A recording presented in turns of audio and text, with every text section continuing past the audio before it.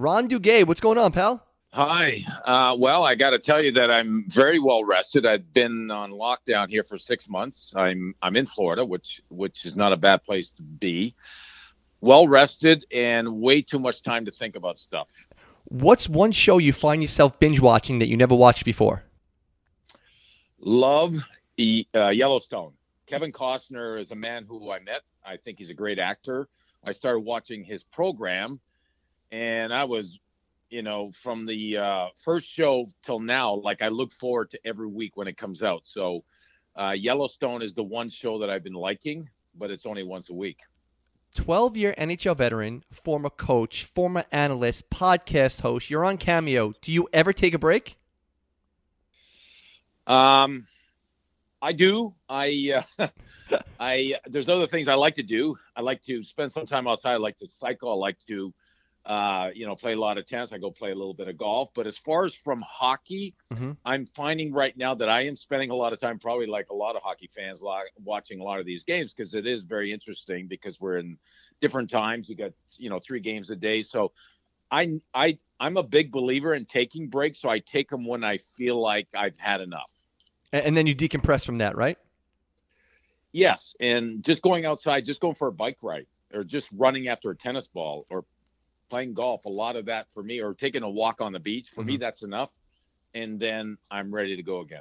So, Ron, drafts in all sports fascinate me. Franchises invest so much into 18, 19, and 20-year-old kids to change around a team's fortune, and I love hearing draft stories from every athlete I have on. So take me back to 1977, a young Ron Duguay getting the call that he's been drafted. Tell me about that story. Well, they changed the rule the year before. I could have been drafted as an 18-year-old because I thought I was going to go the year before. In fact, I thought I was going to get drafted in the WHA, but I didn't, which is probably a good thing. I would have been okay, but to spend another season being at home, maturing, mentally maturing, physically maturing, and I got to live at home because I played for my hometown Sudbury Wolves junior team.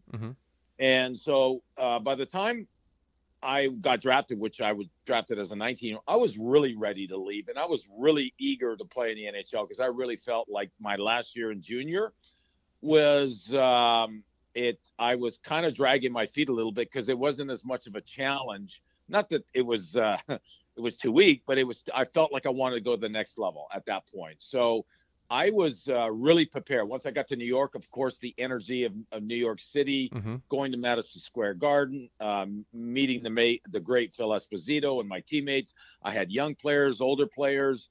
And then once I got to training camp, it was a great atmosphere. It was fun, just fun. Like training camp was, we worked hard on the ice, and then we all kind of went out afterwards. We all had lunch, and the married guys, single guys, we had lunch together. The married guys would go home to their wives. The single guys would go home for a nap and then go out again.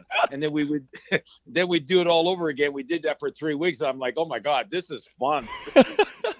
Now, every draft now, because you were a first-round pick, 13th overall, every draft now is on TV. It's on Twitter. There's none of that going on. How do you get the phone call? Does an agent call you up? How are you watching it? There was no watching anything. There was no listening to anything. In fact, it was so low key that by the time I got that phone call on that Saturday morning, I didn't even remember. Like my agent calls, my mother tells me he's on the phone. I'm like, I'm wondering why he's calling. That's really, there was no big anticipation. And for me, I don't remember thinking, oh, I got to get drafted by Toronto or Montreal, like a Canadian team, because I follow the Leafs. I wasn't even aware of much of anything other than you'll probably get drafted in the first round. We're not quite sure where you're going to get drafted. You could be first.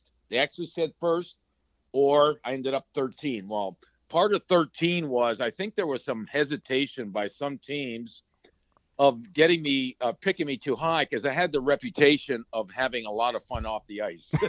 So, where'd that come from? Who knows about that? Yeah, and so some teams were a little concerned with that, but John Ferguson was not, and so I ended up in New York, which was perfect for me. That's wild because now we know about like 14-year-old prodigies. There's mock drafts to the year 2024, so you really had no idea where you were going to go. You were just waiting to get a call and say, "Hey, you got drafted." That's it. I mean, I had one meeting. Detroit Red Wings drafted first overall. I had a meeting with them. That was it. I met with their manager. I met with them, and no one else. I met with no one else. There was my agent. There wasn't a lot of communication back then because it was a landline, right? There was no cell phone. There's no texting. There was no big show. There was no a whole lot of talking. All these scouting reports on players and everything is so dissected now that it wasn't like that back then. I'm telling you, I had no idea who was going in the top 10 other than other guys that were in my league. I had no idea who's in the Quebec League or in the West Coast Western League or none of that. We just didn't pay attention. We really didn't pay attention. 20-year-old kid dominating the juniors up in Ontario, and boom, you headed to the Big Apple. First thoughts when you got to New York City? I felt very comfortable. I felt the energy of the building. Like I'm from a smaller town near Sudbury. Occasionally I would go into Toronto. Mm-hmm. So Toronto's a little bit of and I play against the Marlies. So Toronto was a mini New York. So I had an idea or a feel for what big city life might be. But going to New York, I wasn't really, I don't think it was until I got to that first exhibition game at Madison Square Garden until I really realized what it was like to play in front of 20,000 people. Because normally for us, it was 4,000 or 5,000, 6,000 maybe. But getting at the Garden and the energy of the building, it brought the best out of me. Let's put it that way. I was going 100. I can remember going 100 miles an hour and not doing anything, but going 100 miles an hour. And whenever I'd hit someone or run into someone, you'd hear this response, this reaction from the fans. I'm like, oh, wow, they're noticing me. And because I was a big guy without a helmet, I was a little more noticeable with my speed. So right away I connected with the fans. The fans connected with me, and it happened really quick. Where'd you live when you first got here? Where'd you live in the city?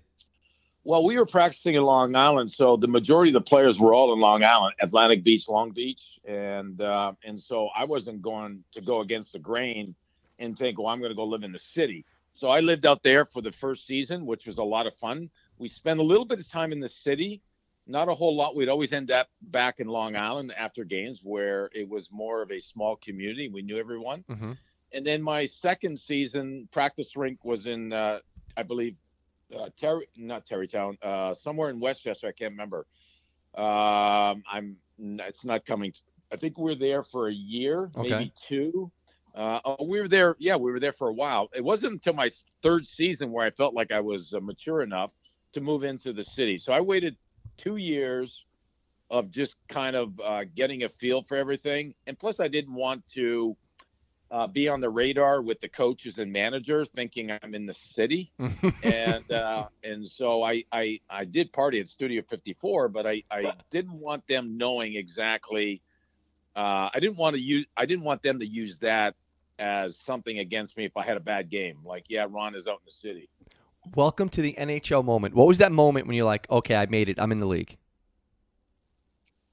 I've always been a confident guy, so I always felt like I belonged.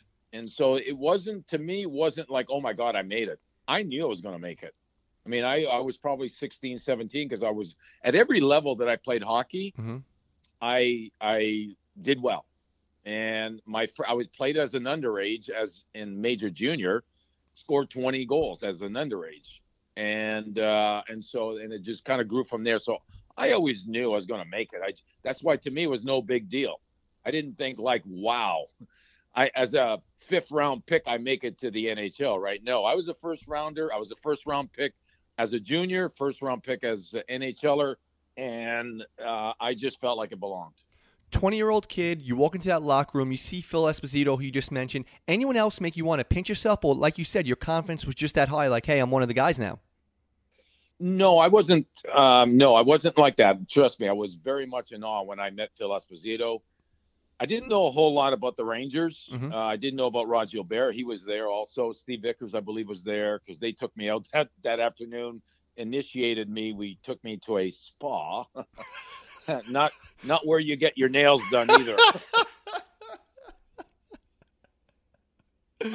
But yeah, meeting Esposito was a big deal. I love I grew up loving Bobby Orr, and of course Espo's on that team. But I was really um, Phil made an impression on me back in, I think it was 74, the Summit Series, or was it 70? No, it was a 72, 73. The Summit Series where they played against the Russian. He was a very impactful player. He showed a lot of leadership in that series, and I was really impressed by him. He kind of showed me what leadership looked like, and then I got to meet him, and I had no idea. Again, back then, no cell phones, not much communication. I had no idea it was going to be when I got to Madison Square Garden. I thought it was going to be the manager, Ferguson, maybe the coach. I signed a contract, and that's it. No, they were all there, welcomed me there, and then they had a little party set up for me afterwards, and then I stayed. Then I ended up going to Long Island where some of the single guys were, and I ended up staying there for a week, and eventually made it back home. So, well, you still had to go back to Canada? Then after a week, I decided to go back to Canada. I better get in shape now. Hey, your second year in the league, you guys go to the Stanley Cup Finals, right? You guys win Game 1. Unfortunately, you lose 4 in a row to Montreal. Anything stick out about that run? It could have gone either way. There was 2 games that went into overtime, and good bounces, bad bounces. I mean, we did get beat by probably a better team when you look at all those players. They were a little bit better, but we were playing well enough to beat them. And 2 of those games went into overtime. I think it was game. I understand why they won Game 2 because we beat them Game 1. Game 2, they win there, and then we go back and we lose in overtime back at Madison Square Garden. Now, we win that game. That could have changed everything. And the other thing when I look back is, and back then I didn't think about it a whole lot, but they kept Nick Fotiu out of the lineup. And Nicky was Nicky. And I think Freddie wanted to play more of a skill game against Montreal. But when you look at Montreal's team, they had a big, strong defensive core. And they had some fairly big guys. And Nick was the type of guy that he would put fear in the players. So I think if they were to do it over again, they would probably throw Nicky in there, just kind of skate around, run into guys, put some fear into them because we had some momentum. And that was the one thing they didn't do. And of course, early on, we didn't have Ulf Nielsen. I believe he comes back towards the end because he had hurt his ankle. So losing Ulfie made a difference. And then, of course, JD stood on his head. He was a great goaltender. He had a good series. He's a big reason why we went so deep. So, and the fact that we made it there, one of the reasons we made it there is because we were just a happy group. Like you look at Carolina, the team, the coach, they talk about how they are a team. They're happy, and the coach just he lets them have fun. And we had fun. Freddie let us have fun. We had fun off the ice, and we played hard together as a team on the ice. I compare a lot of the Rangers to the Yankees. No matter what, they reign supreme, and not knocking the Islanders or the Mets, but that's just the way it is. So in years 3, 4, 5, and 6, the Islanders win 4 in a row. As a player on the Rangers, now you're getting known, you're scoring a lot of goals. Did you ever feel you were playing, I guess, second fiddle to the Islanders, or you guys always knew, like, we reign supreme, but the Islanders just have the moment? No, we knew we were king. It's true, though. It really is. We have the city. We own the city. You do. We have the Garden. We have the most famous arena in the world. I like their team, but it was tough. It was secondary, and I enjoy going to the Island. I enjoyed the fan interaction because they were pretty hard on each other, Rangers and Islanders. Of course, we go on the Island, half the building would be Ranger fans, and so we would dominate the Garden, and then we take half our fans and we bring them to Coliseum. Ron, so. I love how so many diehard Ranger fans adore you. You're still one of the guys. You remind me a lot of a Paul O'Neill, that you're beloved by everyone. And I feel your game's actually overlooked because of your looks and your lifestyle. But I just looked at your stats: 20 goals as a 20-year-old. Then you're up to 27 goals, 28 goals, and boom, 40 goals scorer at 24 years old. Were you maturing, calming down off the ice? What caused that progression? That's a big jump. Well, it was what happened is I had a good series against the Islanders, and Bill Torrey was the manager of the Canada Cup team. We played the Canada Cup, and so he invited me to camp to try to make the Canadian team. I made the team. and that was a big confidence booster for me. So I left the series, the tournament. Then I went right into training camp. The end of training camp, Herb Brooks was there, so it was a combination of me being in great shape, me having some confidence, Herb Brooks allowing me to play more of a skill game where I wasn't having to was playing more open ice. There wasn't a north and south having to stop. He kept me. I was able to stay in motion and use my speed.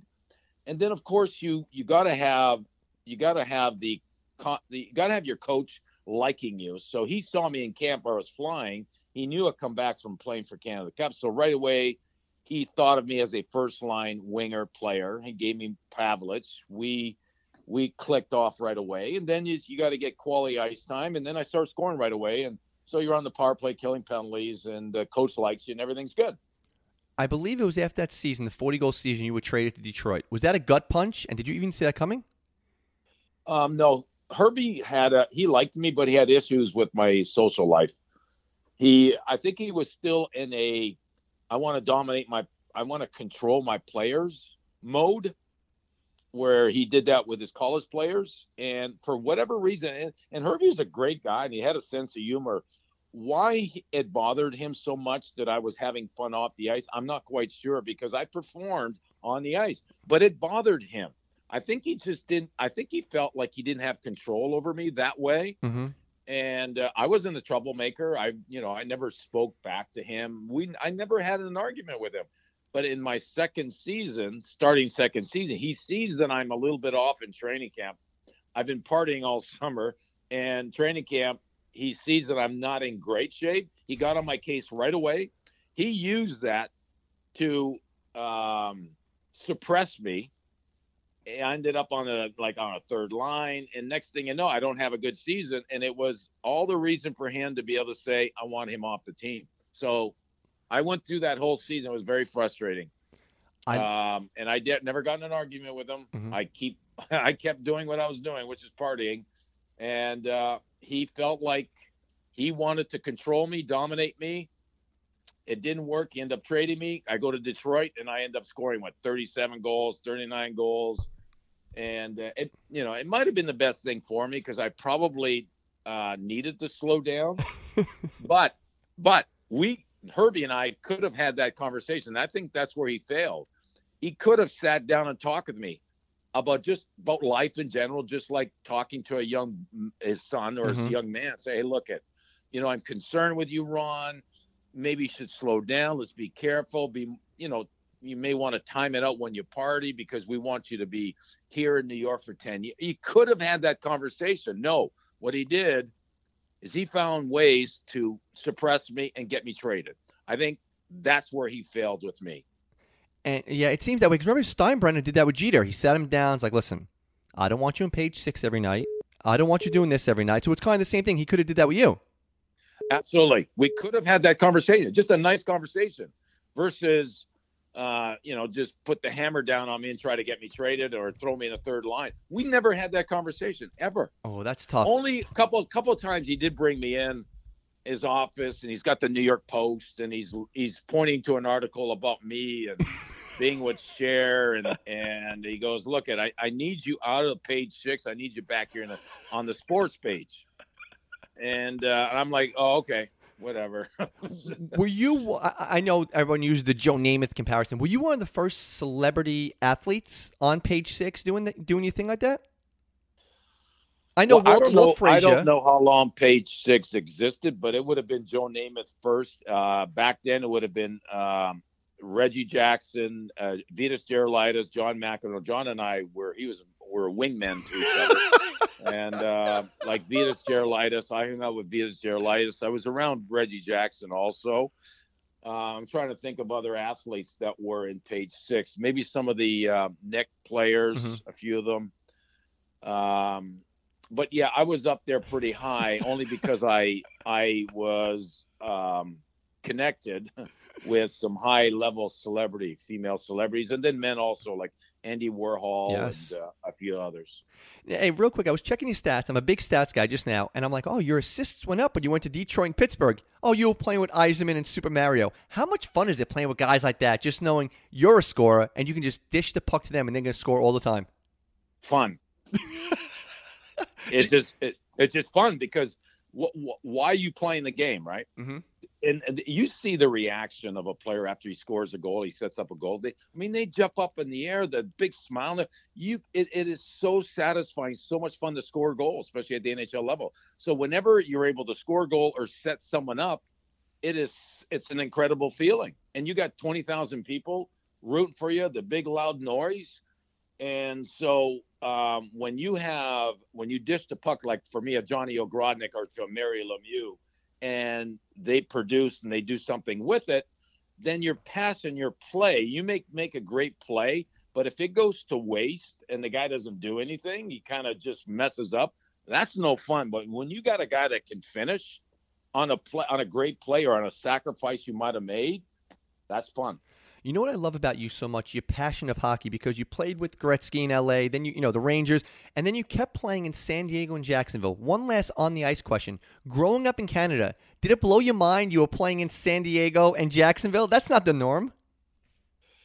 No, those are all things that's just life. You don't know where things will take you. You don't know because you have doors that open to you and you have doors that close, right? I've had doors close on me and I've had doors open on me. And you just never know where you're going to end up. Like I ended up marrying a woman that lived in Laguna Beach, California. I mean, who would have thought that, right? While I'm in New York and I'm in New York. How can I meet a woman in California? Well, I met a woman in California when I was on a road trip to LA. And next thing you know, I get married. So you just never know what's going to happen. I've just always appreciated every place I've been. And I've been at the finest places in the country. And so to be able to play in New York and then, Broadway and then Hollywood and then San Diego's awesome. And then I played in Florida. And so it's been a nice ride for me. That's why I continue playing, because I always have opportunities to go play hockey in different locations, exhibition games. You never know where it's going to take me. Like I've been to Russia like 10 times. I've been to Switzerland. I want to go to China. There's a lot of places. I want to go to Australia, places where there is hockey, and I want to go there and just be able to go skate there. And I don't want to just talk about your career on the ice, but I know you're known for your selfishness and charity work off the ice. I know what you do for the Garden of Dreams, but I really read quickly, what's your involvement with the Karen King Foundation? I know you were named an ambassador or something. How'd you get involved in that? It always, I'm trying to think of who approached me on that. I'm always willing to want to give back, because so much I so understand, and most athletes they get this, is that when a lot is given to you, you got to find a way to give back. Now, it's a little bit harder during regular season. You're very consumed with who you are and what you're doing. But once the season's off and then once you retire, you got to find a way to give back, just so you can have that balance of all that's been given to you. You got to give back to others, got to help others. And one of the big, I used to get so much satisfaction of being a player and the enjoyment of being a player. Now I get a lot of satisfaction of just helping others. And so wherever I can do that, I do that. And one of the things I do, there's an app called Cameo. Mm-hmm. And on Cameo, people can reach out to me. I don't know if you're familiar with it. I am. You are. So people can reach out to me and get a personal message from me. And I love, right now, because I have this time off, I love doing it, because it's like me just speaking to them and doing a personal message. So that's not charity work, but as far as charity work, for me to show up at different locations, to put a smile on someone's face. For 2 school seasons, I worked in the Bronx, and I was going to schools in the Bronx. And I was mentoring kids. I was talking to them about leadership qualities, making good decisions, all that. So I did that for 2 years. So there's a lot of things that I've done, especially in the New York market, that for me, I enjoy doing, and it's something I should be doing. Another thing you're doing off the ice is Up in the Blue Seats podcast. I love it because you're outspoken. You're not only a player, you're a coach, you're an analyst, so you have all these different aspects, all these different avenues and angles you're coming at. Are you enjoying that? I know you just finished up the first season. I really enjoyed it. I guess my my challenge always is to get the right guest, Mm-hmm. because so many celebrities or athletes, they get asked to do a lot of things, a lot of requests. So for me, it was really important to get the right guest. And if I happen to really know them, where I can say, this is a friend of mine, that made it a lot more fun, a lot easier. And most of the time, I'm always the one answering a question, as I'm doing right now with you. But to be the host and actually prepare with questions, I enjoyed that process, because I'm going to think of things that I personally want to know, or I'm going to ask things that maybe someone else has not asked. And because I'm curious that way, there's things that come to me. And I think that as far as being able to pull stuff out of people, I think I did a pretty good job. My guests were all really good. And so we finished our first season. We'll probably start up again in October once draft time comes around. And the fact that I work for the New York Post, which is funny. I say this all the time. The New York Post and Page Six is what got me in trouble. So now, full circle, here I am. They're paying it back. They're giving me an opportunity to be a voice.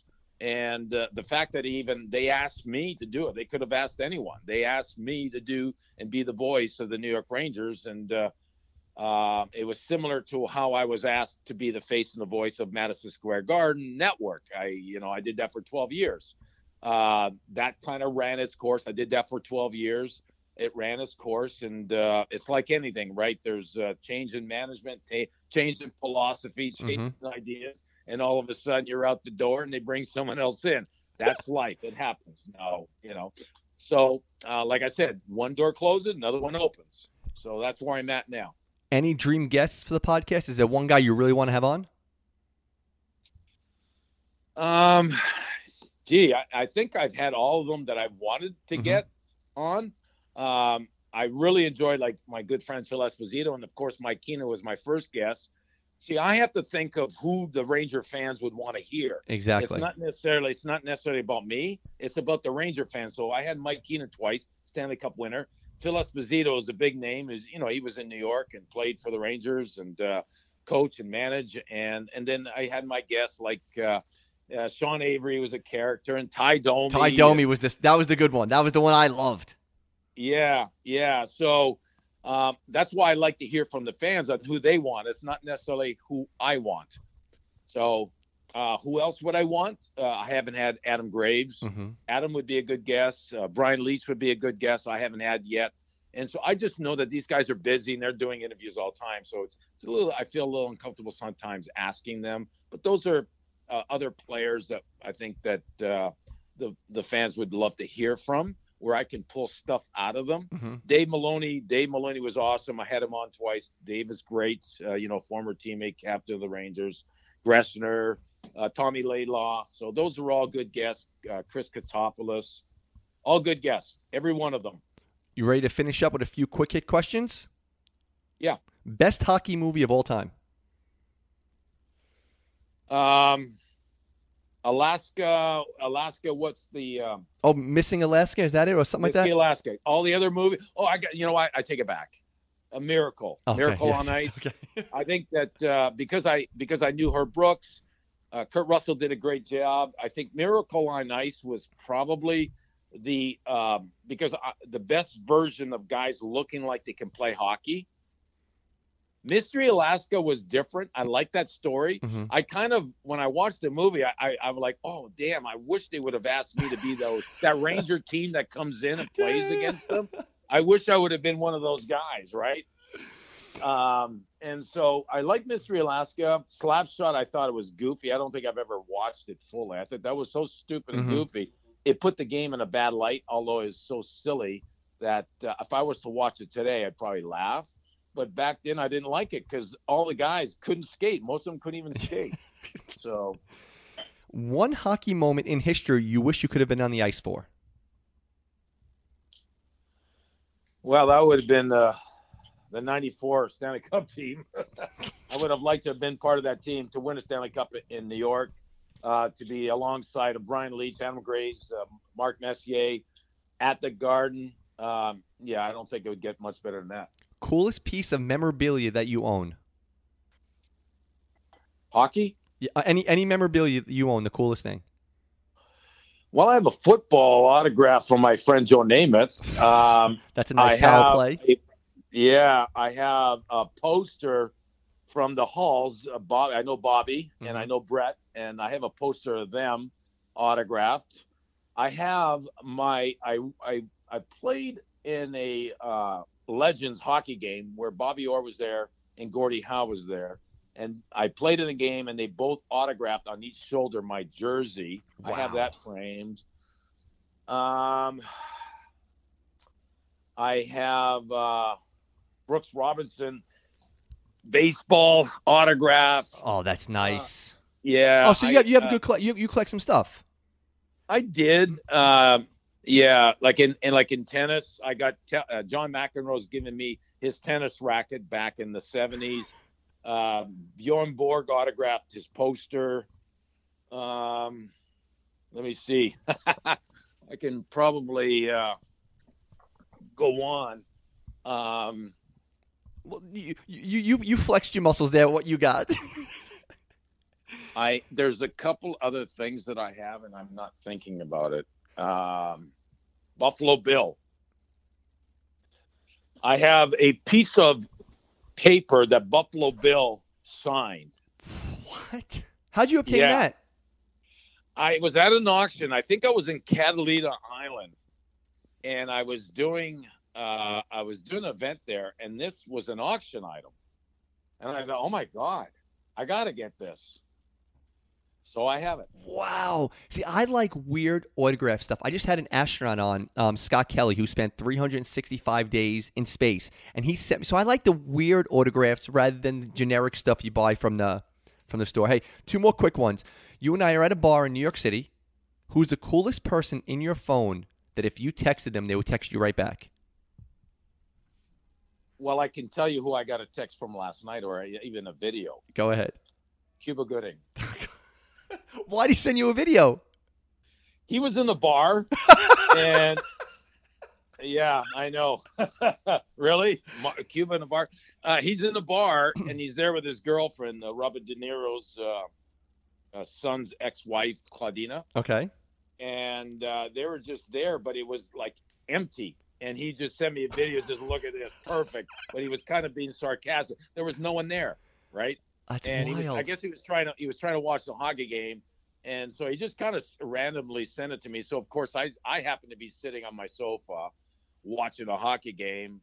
A little bit. It's quiet and it's bored also. So we exchanged a little bit of something last night, Cuba Gooding and I. I spent time with him in January in Vegas. I did an event for Bernie Nichols, and Cuba was there.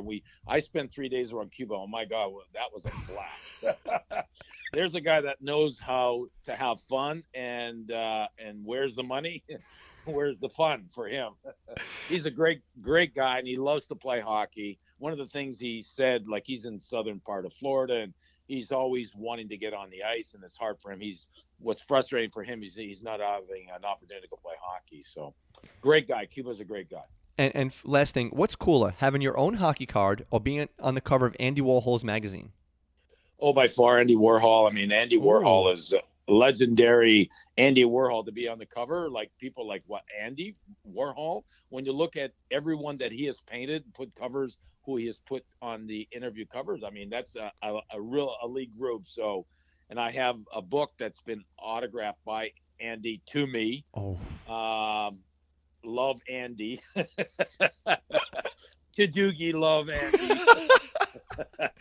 And so, yeah, I would say Cover Interview magazine. I have that framed here. And just give the plug for your Cameo again, your Twitter, and your Instagram. And let me tell them about the Cameo, because you sold it, but if you know a Ranger fan or a hockey fan, they can tell you what to say. You're going to say happy birthday, happy anniversary. You can talk trash them. So you can do everything on the Cameo. So give the plug for the Cameo, the Twitter, and the Instagram. Yeah, on Cameo, they can request anything as long as it's decent and responsible. They can request something, an anniversary to something, say a message to a friend. I mean, it could be saying something to an Islander fan or the Devils fan. It could be just about anything. And so, yeah, I do one or two a day, and I like to, often I'll take them to the beach. I'll go for a walk on the beach and I'll do my Cameo there. or I'll do it in front of some of my posters, pictures, and so I make it fun. I take it seriously because we get paid for this, so I give them their money's worth, and it's I'm affordable, and so I've really enjoyed it, and the response that I get from people when they say, "Oh my God, Ron, that was awesome! My mom is so happy," or Aw. my grandmother, or my wife, or my friend. It's when I get those response, I know that it's real, it's worth it. So yeah, Cameo's been great, and then if you can follow me on Instagram, Ron Duguay 10 on Twitter, and then of course on Facebook. Facebook, I'm full. So yeah, it's I love doing all those things. Ron, I know you're down in Florida. The bar Jack Dempsey's, which is around the corner from your old stomping grounds at the Garden, gives me my own floor to do my podcast. Next time you're in this city, we'll do it from there. We'll talk about Studio 54, hanging out in Gene Simmons' bed, hanging out with Cher, favorite fruit in New York. We'll do it soon. All right, brother? Okay, good talking with you. See you later, Ron. This was a blast, man. All right, bye. Thanks, pal.